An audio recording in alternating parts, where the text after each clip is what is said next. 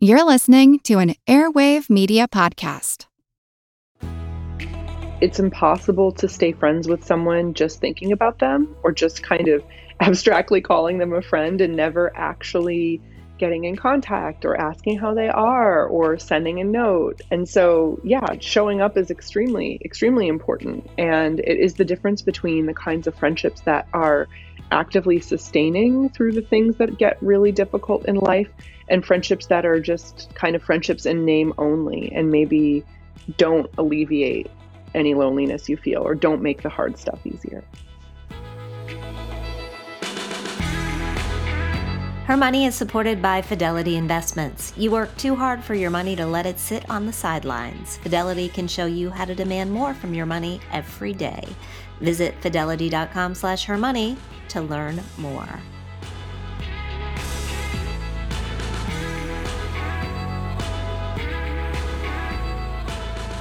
Hey everyone, I'm Jean Chatzky. Thank you so much for joining us today on Her Money. I am very excited for our show today. I know that Katherine Tuggle is as well, because we really feel like all of you, all of our listeners, wherever in the world you may be, and we have heard from you in many corners of the globe, we feel like you're our friends. We feel like we're all part of this incredible Her Money family, and once a week, we get to connect here on the podcast or anytime on our website and our newsletters in the private Facebook group, where I just love to see all of you interacting with one another. And the point is, I'm connected to you. You're connected to me and our whole team. And if we didn't already appreciate just how important these meaningful connections are in our lives, the last 6 months or so have really shown us. We have all been through this incredibly long period, it seems, of not being able to see many of our friends, to hug our friends, to celebrate birthdays and milestones. It's been rough. It's been difficult because these connections in our lives are so incredibly important. Over the weekend, I was thinking about the show and how excited I was for this conversation. And I started thinking about all the meaningful relationships in my life. Truly, they are what make your life rich. It's not money. It's not fame. It's not power. It's love. It's friendship. It's all of those things. And on that note, when's the last time you called your girlfriend? And when is the last time you listened to the long-running Call Your Girlfriend podcast? Today, I am absolutely thrilled to be joined by Aminatou Sow and Ann Friedman, the authors of that incredible podcast. Actually, they're the hosts of that incredible podcast, but they're the authors of a new book. It is a memoir called Big Friendship, which has landed on all the major bestseller lists, the Times, the LA Times, the Washington Post, and it details Aminatou's and Ann's interracial best friendship over the course of a decade. It dives deep into the progress and the pitfalls, the strain, the deep satisfaction, and it also looks at how our society as a whole values friendship, or as the case may be, maybe undervalues it. Aminatou and Ann, thank you so much for being here. Thank you for having us. It's a pleasure. So let's start by talking about the book, because you're both writers, you're essayists, you're journalists. This is your first book. What was it like to dive into a project like this together? And Ann, you got here first, so I'm going to start with you. Well, as you say, neither of us have written a book before, so we don't have a whole lot to compare it to. I certainly don't. But I will say that there were many times during this process where I was very, very grateful to be doing it with a friend and with a friend whose judgment I respect so, so deeply. Because, yes, there is the writing process, and that is one huge aspect of writing a book, but it really is a bigger kind of collaboration than that we have. You know, we've really together muddled through a lot of these other questions that come up when you write and publish a book together? How do we want it portrayed? How do we want to talk about it? What is the strategy for talking about it? How are we going to do the budget? How are we going to, all of these aspects are things that we got to work through together. And, for myself, I know when I go on to write another book on my own, there are many parts of this process where I'm going to miss having a collaborator. Aminatu, for you, how has it been? You'll be unsurprised to know a lot of the same feelings are cropping up for me. Writing a book is a really long, tedious, and very lonely process. And so I am just really grateful that I got to do it with someone else. I think that having that, both a level of creative input and also just someone else to talk through admin or budgets or, really strategy or, someone to bounce ideas off of was really invaluable. And I think that we have been really lucky in our collaboration to work on a couple different things. And there was no way that we could have written this book without the years of experience from doing other things that we had done together. How'd the two of you meet? We met at a TV viewing party in Washington, D.C. in 2009, where a mutual friend who had met each of us separately decided that we needed to be friends with each other and kind of engineered a minor social event where we could hang out and meet each other. What was it about each other, and that made them so sure that you were a fit? I don't know. I mean, this mutual friend is really just kind of great at identifying a general energy or what, I don't know. I mean, she did not arrive with any specific endorsements and say like, you will get along because you share the same beliefs about X or whatever. I think it was bigger and deeper and more mysterious than that. Like she just knew we would have this connection. I mean, and it did feel that way. The night that we met, it was very much like all I wanted to do was listen to what Aminatu had to say about everything. Aminatu, why did you guys decide to take it beyond that, to collaborate, to team up, to start the podcast, to, become the poster children for friendship? When you put it that way, I think a lot of things happened before we ever even started collaborating with each other. That was just a really deep mutual understanding that we were going to be a support system for each other. And I think that without even really articulating that, we just started falling into the motions of, being a duo and being really committed to each other and being committed to our friendship. And we are also two people who really crave some sort of structure. We write in the book that we are, from the beginning, we were obsessed with each other's brains. And so it was very natural that we started to gravitate towards collaborating because we were really, I think, in some way looking for a really structured way to spend time together. Mm-hmm. And we were really lucky that happened naturally. It's also true that for a really long time, we collaborated on projects that were not any kind of professional endeavor. None of them were monetized. It was never work. But it was really, I think in doing that, we showed each other that, we could commit day in and day out to showing up to do something, which I think is the consistency is probably the reason that our collaboration worked so well when we decided to take it up to the next level. But I will say that for us, it did happen like fairly organically. It strikes me that is a really good definition for friendship, the consistency to show up for each other. Is that what friendship means to you? We do talk a lot about how it's impossible to stay friends with someone just thinking about them or just kind of abstractly calling them a friend and never actually getting in contact or asking how they are or sending a note. And so, yeah, showing up is extremely, extremely important. And it is the difference between the kinds of friendships that are actively sustaining through the things that get really difficult in life and friendships that are just kind of friendships in name only and maybe don't alleviate any loneliness you feel or don't make the hard stuff easier. In the book, you talk a lot about how society undervalues friendship. Can you talk a little bit, Aminatu, about why you think that is?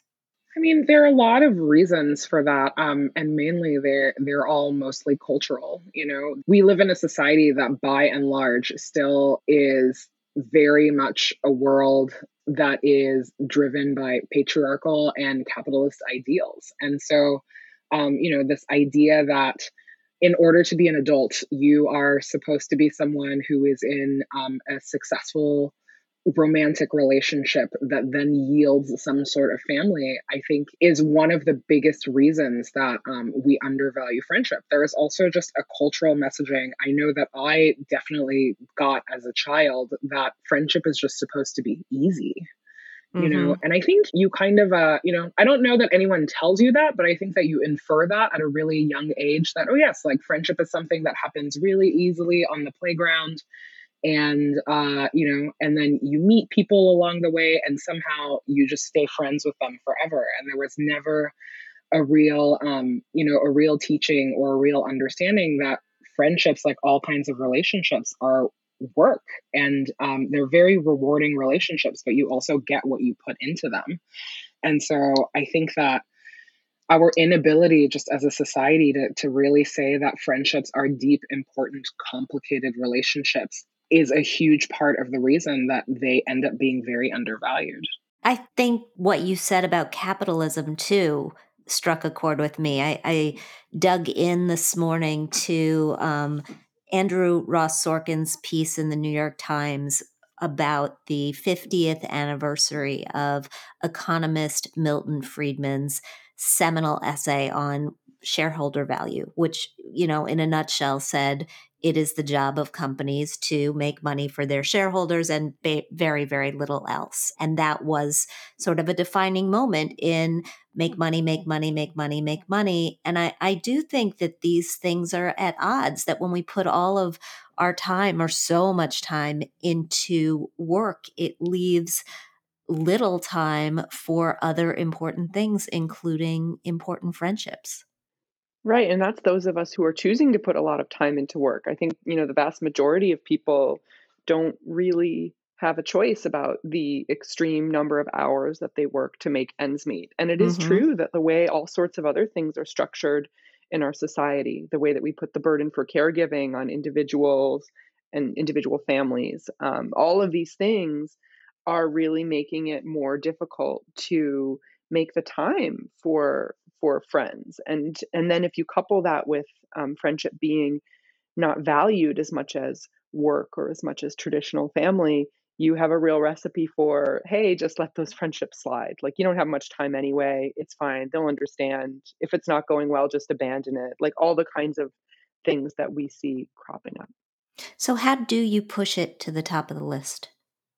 I mean, I think that for the both of us, we, and even before we knew each other, we had made a choice that our friendships were really important, and they were a really central part of our well being. They are a central part of how we want to build our communities and how really we want to build the society that we work in. And so, I think that Anne's point about having all of these competing interests and not enough time is very, very, very real. And I think that it is a burden that pretty much like every individual in America will struggle with. But I think that even just reframing, like a mindset to say, oh, actually, like I will not let my friendship slide. Like it's true that I don't have enough time and that there are all these other competing interests, but friendship is central and important to me. We say over and over again, that this problem of how do you spend more time with your friends is not one that you can solve alone. It's a conversation that you need to be actively having with your friends. Because, if you were feeling crunched about all of the responsibilities that you have, it is also true that the people that you are trying to be in relationships with have those same constraints in their lives, even if they manifest differently. But I think that the first thing that we need to do as a culture and as a society is say that friendships are really important and that they're central to a lot of people's lives, and that they will now be also really in consideration when we think about how we want to organize the society we live in. Yeah, absolutely. I think you're right. It has to be a conversation where everybody, or at least the people in that relationship, decide that this is going to be a point of important focus. I want to dig in more to friendship in the time of pandemic and also into the conversation about race that we are having in this country right now. But before we do that, let me just remind everybody that Her Money is proudly sponsored by Fidelity Investments. It's no secret that women are on a different financial journey than men, so it's important to plan for those differences while thinking about retirement, Social Security, investing, and more. Fidelity can help. They're taking steps to help women demand more from their money because you've worked way too hard to get where you are to keep your money on the sidelines. So get the skills and the investment advice that you need to put it to work for you. Visit fidelity.com/hermoney to learn more. I am talking with Aminatou Sow and Ann Friedman, authors of the New York Times bestselling book, Big Friendship, and hosts of the long-running, excellent podcast, Call Your Girlfriend. So let's start with this conversation, this important conversation that we are having on race in this country at this time. Have you both ever had to deal with any surprises, any feedback, any judgment, positive or negative, about your interracial friendship? Anne, I'll start with you again. Well, I just want to start with kind of part of the premise of your question about when and how this conversation about race is happening, because I think for us, it has been an ongoing one that definitely does not feel new in spring and summer 2020. And I don't say that to say like, oh, haha, we've been here, or like something braggy like that. But I think it is, but I do think it is a reality of life for Black and Brown people in America that race is something that they are confronted with and talk about and think about all the time.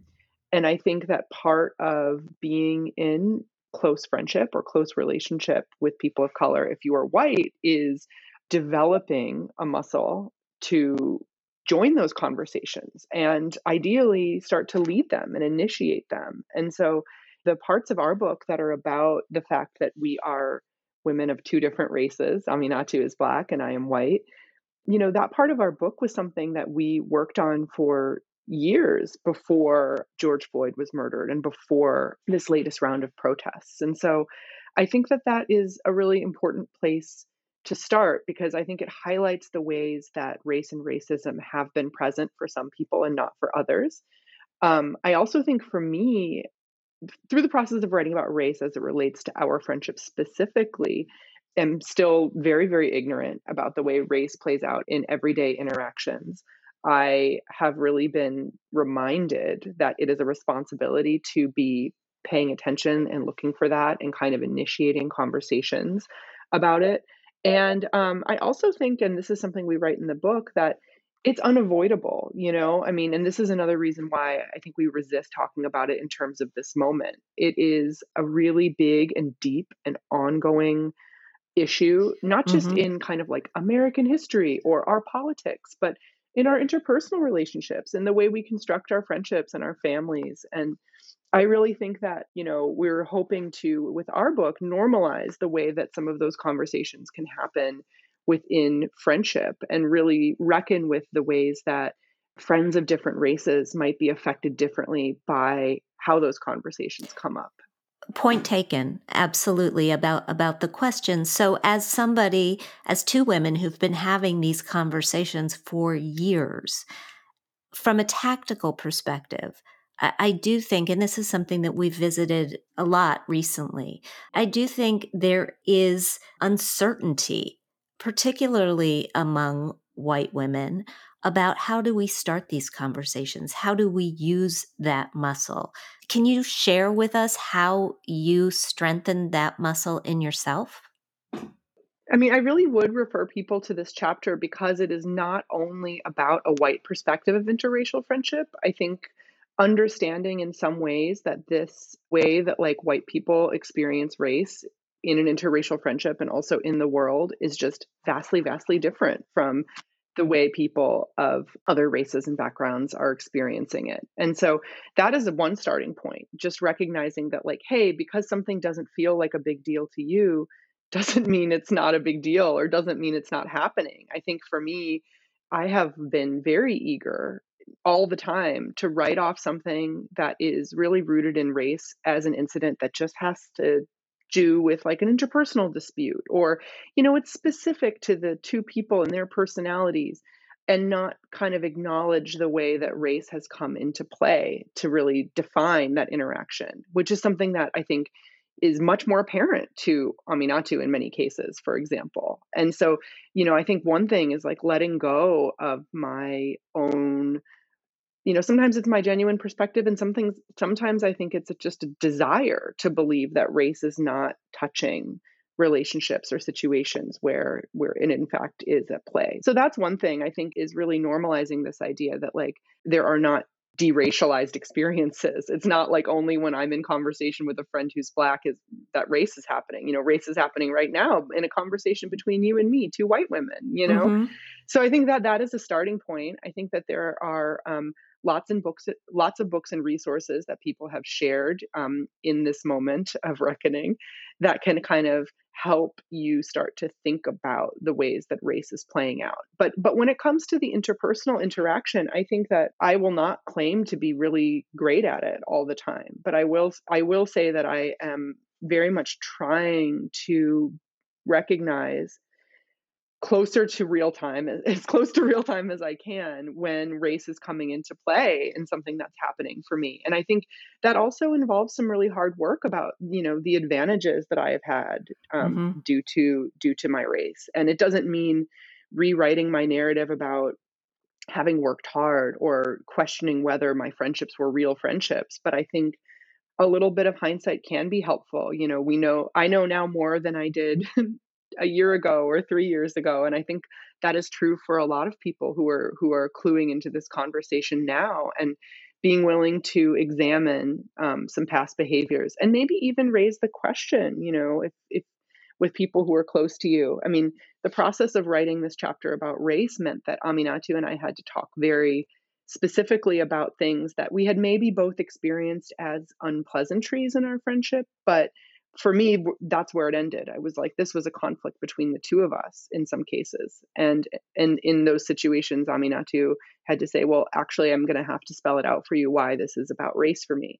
And part of this process is also me acknowledging that takes an extreme amount of work and self-sacrifice and often pain on her part. And so being able to express gratitude for that and not take it lightly when she is extending herself and going out of her way to clue me in about what's really happening in our friendship, I think is probably the most accurate way to put it. Those are all some of the skills that I am working on. Aminatu, what was working on that chapter like for you? And by the way, everybody listening is going to pick it up and read it. Yeah, I think it required something different from me, which was very much, having to both, toe the line between telling my own story and my own experiences and essentially like educating a lot of white people into what it is like to be a Black friend in a relationship between a Black person and a white person. And some of that education is very low level and it's easy and, it's a very rote kind of thing. And I think that some of those experiences are also very painful to talk about. And so, but I think I have been really heartened that the response from this chapter from a lot of people who are the not white friend in their interracial friendships found that a lot of those experiences were similar for them. And so I think that the more we have these conversations and the more we normalize them, the better it is, but I really want to echo a lot of Anne's points because I think that there is always this assumption that, race is only happening when a not white person is involved. But the truth is that a conversation between two white people, like the one that you just had, was actually very much about a racial dynamic, and understanding that if your friend circle is all white or you, predominantly work with white people or your family is entirely white or your neighborhood or the school that you send your kids to, those are also choices that are choices that are very racialized, and that it is not that whiteness is not an absence of race. There is very much a participation in this conversation that's happening, whether people are acknowledging it or not. And and I think that what we are really trying to say is that, of course, like there are a lot of topics that are very fraught, but I think that it is a huge cop out when white people decide that talking about race is difficult.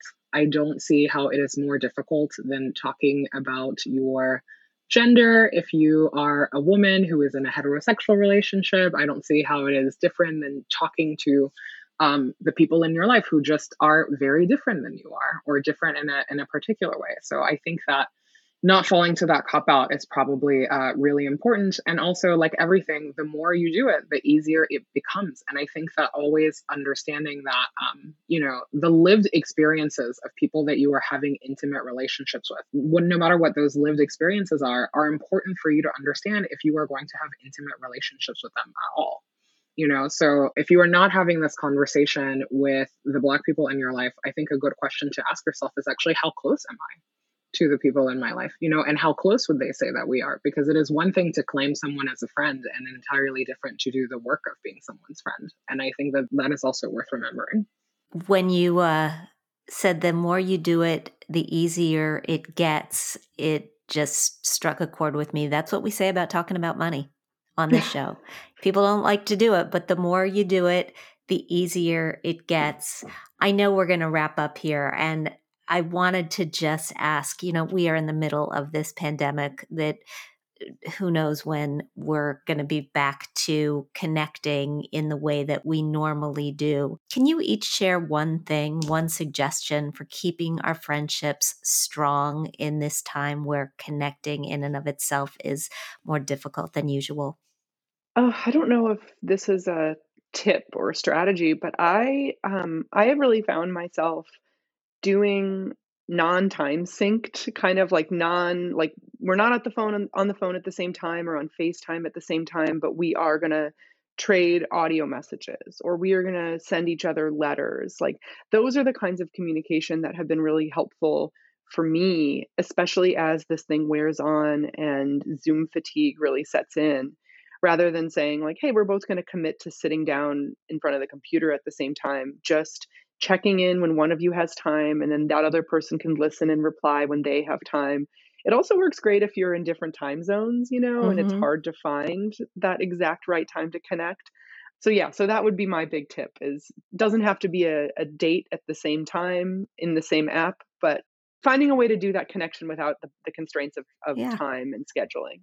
I love that, asynchronous communication. Thank you. That's a 2-word way of saying that. Aminatu? Yeah, you'll not be surprised to hear that is also working for me.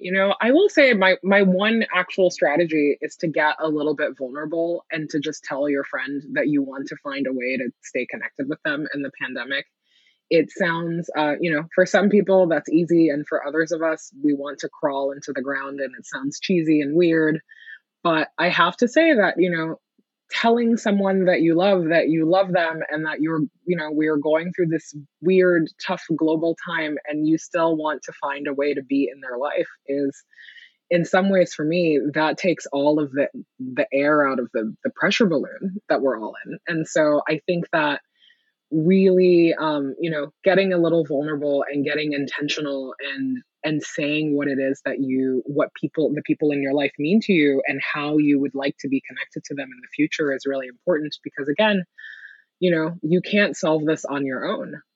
Finding the best way to communicate with someone, or finding the right time, or a way that they will appreciate to be thought of, is something that you have to be in conversation with them about. So there is really no mystery. Get a little vulnerable and tell the people in your life that you love them and you want to find a way to stay connected to them. The book is Big Friendship. The podcast is Call Your Girlfriend. And Aminatu, thank you so much for doing this today. Thank you for having us. I realized we were about to say that in unison. Thank you for having us. Us. All right. Anytime. Please come back, and we will be back with Catherine and your mailbag.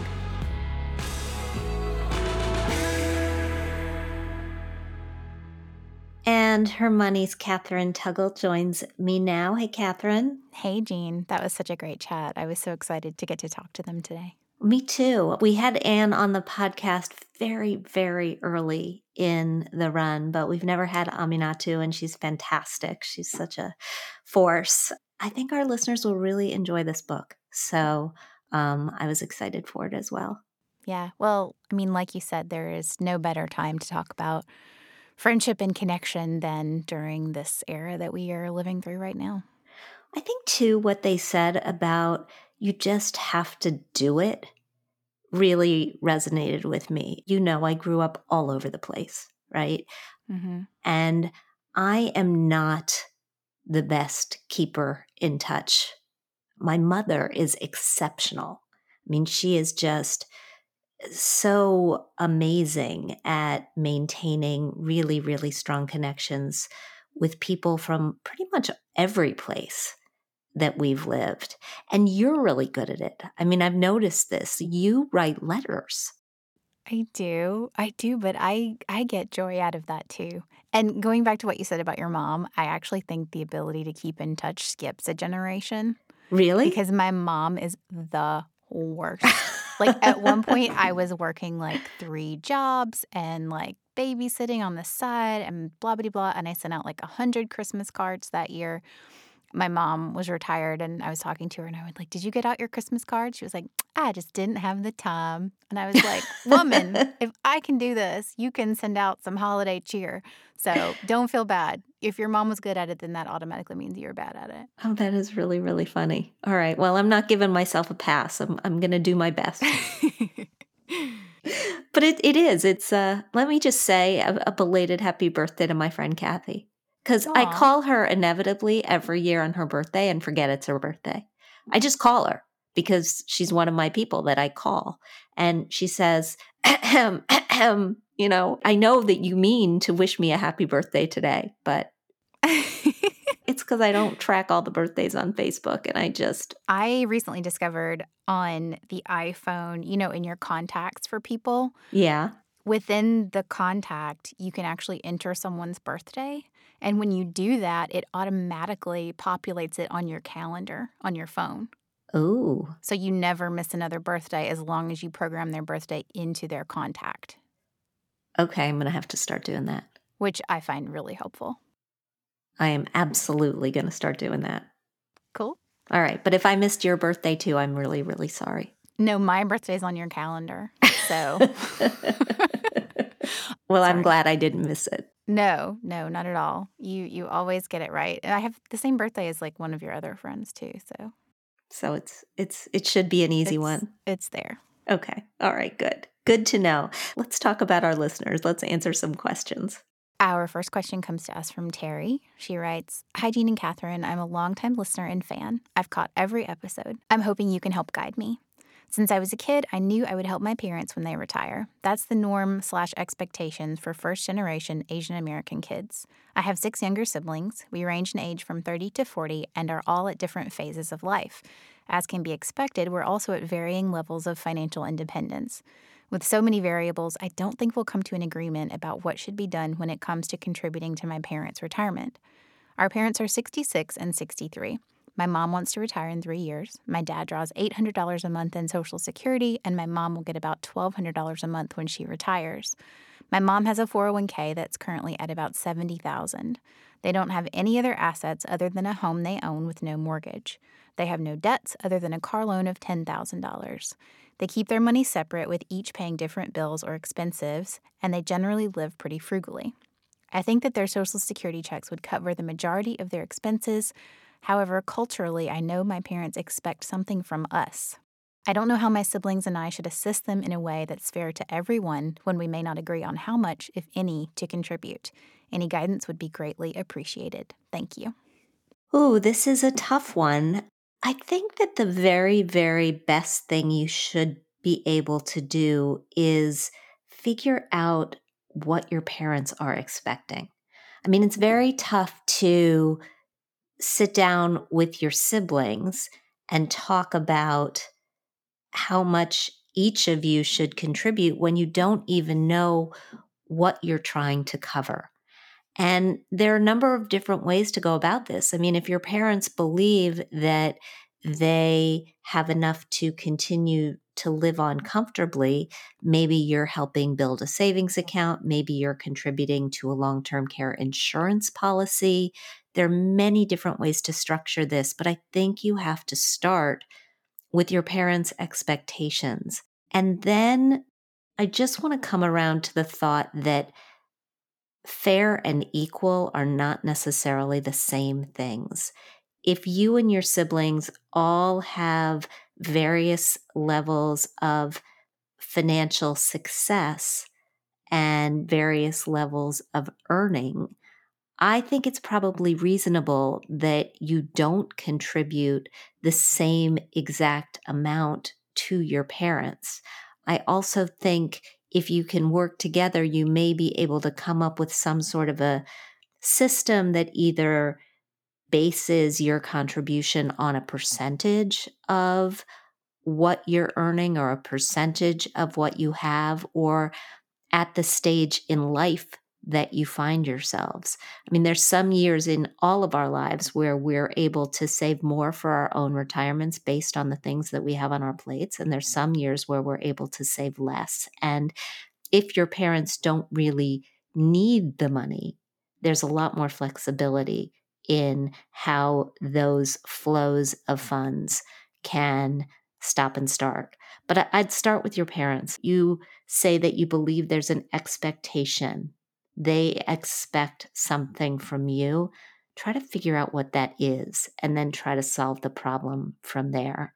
And Catherine, if you have anything to add here, please jump in, because these are cultural norms that we're talking about, right? I mean, I'm the oldest girl and the only girl. I'm the oldest child and the only girl in a family of 3 siblings.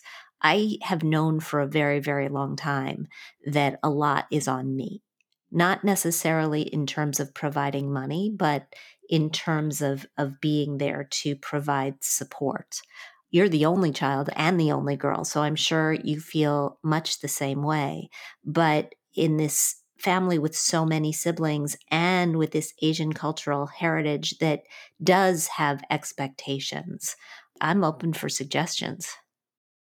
Well, it's an interesting question because I feel like on one hand, she's saying that this is kind of a casual, like in our culture, it's expected that we chip in. But then on the other hand, she's talking about it being fair and everyone contributing the same amount. So it's an odd dynamic of something that is just known that must be done. But now we're talking about making sure it's fair. So I think the only way to really look at this is to figure out exactly what the parents need per month or per year. And then the siblings just need to come to the table together and figure out how this is going to work. And I don't think fair is just about money or equitable is just about money. I also think it can be about time. That you may have some siblings who are able to do the running to the doctor's appointments when there is running to be done, to help take care of the home when there is maintenance that is needed, and others who are just for reasons of geography or for reasons of other priorities or other responsibilities unable to do those things, but maybe they have additional funds that they can kick in. Yeah, exactly. And maybe if the siblings really want to get deep into this, then they come up with a metric for how much your time is worth. So if you're going to be making this doctor's appointment run, then your monthly contribution is going to be X amount less than the rest of us. Exactly. If that sort of measurement is important. And I almost hope it isn't. I almost hope they can get to the point where everybody is contributing what they're really able to contribute, doing it from a positive place of wanting to help the parents, but not judging each other for being able to not contribute as much money, for example. Right. But just the fact that they're going to talk about it is so important. So many times these things just go unsaid and then resentment builds and then, and then there's surprise and you've got to avoid the surprise. Yeah. Avoid the surprise. Maybe that's the main takeaway here. All right. I hope that helps. Please let us know what happens because this is a learning experience for us as well, Yeah. Terry. Yeah, please. We would love to know exactly what you guys do, particularly if you find it successful for the whole family. Our last question comes to us from an anonymous listener. She writes, Dear Jean, I love listening to your show when I'm taking a break from my day and walking outside. I've been listening since the show's inception, and I'm so grateful for the incredible guests, questions answered in mailbag, and knowledge dropped. It's refreshing to finally have a show aimed at women to help us become more educated and enable us to make smarter financial decisions with our money. As someone in a male-dominated field for the last 13 years, I've seen and experienced the struggle we have as women when it comes to earning our worth. Thank you for what you do. I'm a 34-year-old single woman, sans children, living in Virginia, and have managed to accumulate a current net worth of $550,000 with no credit card debt, student loans paid off, and a car owned outright. Of that, $300,000 is for retirement, half is from my company matched 401k with a 50% match up to 8%, and the other half is from my traditional IRA account, which is managed by my financial advisor for a 1.25% fee paid quarterly. I max out both of these accounts each year. In addition to that, I've socked away another $145,000, which is managed as a non-retirement investment account, also by my financial advisor with the same fee, invested in municipal bonds, and $86,000 in a high-yield savings account, currently earning 1.5%. I'd like to reach financial independence, so I know I need 25 times my annual expenses. Currently, my monthly expenses range from $2,500 to $3,000 a month. I make $140,000 as salary and about $100,000 in commission a year. Financial independence seems like such a long way off. At some point, I would like to leave my high-paying, high-stress job. I wake up every day dreading going to work with my current employer, and I want to trade it in for something else that feeds my soul. Maybe become a teacher with a side hustle of earning passive income from an investment rental property. I'm debating when I should/can leave my job safely, but I feel selfish for even thinking about it. In a time when over 22 million people are unemployed due to the pandemic, I feel awful for considering leaving this job. I should just be grateful I'm in such a fortunate position and try to stick it out until I reach financial independence, which would be a few more years. I'd also like to make meeting the right person and starting a family more of a priority in my life, and have considered spending some of my saved money on freezing my eggs before I hit my 35th birthday this year, which costs as much as $10,000. My question to you: how do I better invest my money and put myself in a better position to leave my current employer and pursue my dreams of falling in love, becoming a teacher, and starting a family? Should I move my non-investment account away from my advisor and invest in an S&P 500 index fund, which has lower fees? Do you think it would make more sense to invest in a home or an investment property where I could earn a passive income from rent? I currently rent an apartment month to month and split the cost with my roommate. Because I've never owned a home, I have some anxiety around buying and going into debt, especially because I work in the tech industry, which can sometimes be prone to layoffs. Any help or suggestions you have would be so appreciated. I'll be tuning in. Thank you. First of all, let me just say, wow. I mean, you've done an incredible job, and you're not as far from financial independence based on your definition as you think that you are. I'm just going to run these numbers. So your monthly expenses are $3,000. At the high end, that's $36,000 a year. You've got $550,000 socked away. 550 divided by 36. Can you hear my calculator going in the background there, Catherine? So you're already at 15 years of expenses. And at the rate that you're earning, you're going to get to 25 times your expenses in just a few years. So the question is, what does that mean to you at age 37, age 40? What do you want to do with your life at 40? I think you're putting an extraordinary amount of pressure on yourself to hit these numbers, when my guess is that at 40, like many people who are aiming for financial independence, and I know you said you've listened to our shows on the FIRE movement, but go back and listen to them again. What you'll hear is that many of the people who are aiming for these numbers don't stop working. at jobs that pay them money. They stop working at jobs that pay them as much money. And if you're willing to get to that number a little more slowly, then I think you can start thinking about different ways to make changes in your life right now. The micro details, the 1.25% that you're paying to that financial advisor, do you have to pay that money?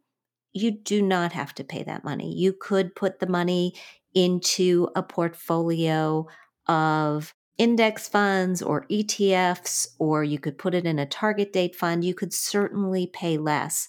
I don't know if you're getting other services from that advisor about your financial life as a whole that would make that fee worth paying. If you're not, I would say make a change and put that money back in your own pocket. But I do believe, and I think you probably know this, that financial advisors provide holistic advice about our lives that can be really, really helpful, especially as you're looking at something like this.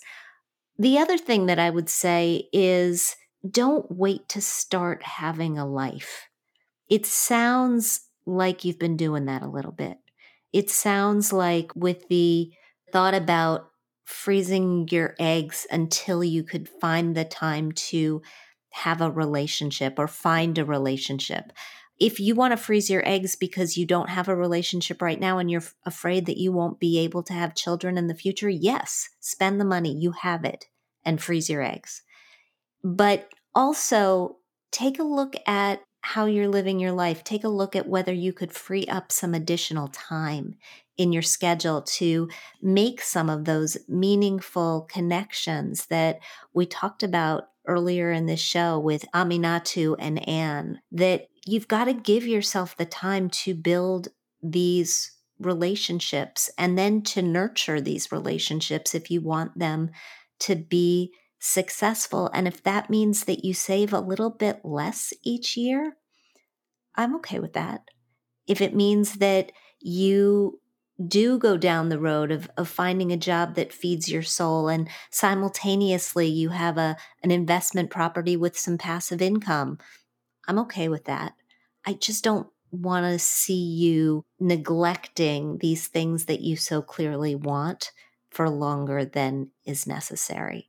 But it does involve making some hard choices and thinking about if you are willing to put your path toward financial independence on a slightly slower path. Does that make sense, Catherine? Yes, and I completely agree. I think it is very clear that she is incredible at prioritization and reaching life's goals, but I think you don't have to do them one at a time, right? Mm-hmm. Like you can be working this job while you're also at home at night scrolling through Bumble and trying to find your person. So I think it's great to have a checklist in life, but if you try and do one thing at a time, I think you're going to be disappointed. Absolutely. But financially, oh my gosh, like she's so A rock star. Yes, you're doing so great. Incredible. Don't worry about the money. The money is doing just fine. Thank you, Catherine. Thank you so much, Jean, as always. And in today's Thrive, how to make working from home a permanent arrangement. It has long been predicted that we were heading toward a remote work reality. Technological innovation has enabled us to work anywhere, anytime, and COVID-19 has only accelerated the rate of this shift. Today, 40% of the American workforce is now working remotely. In 2018, and you should remember that was just 2 years ago, it was 5%.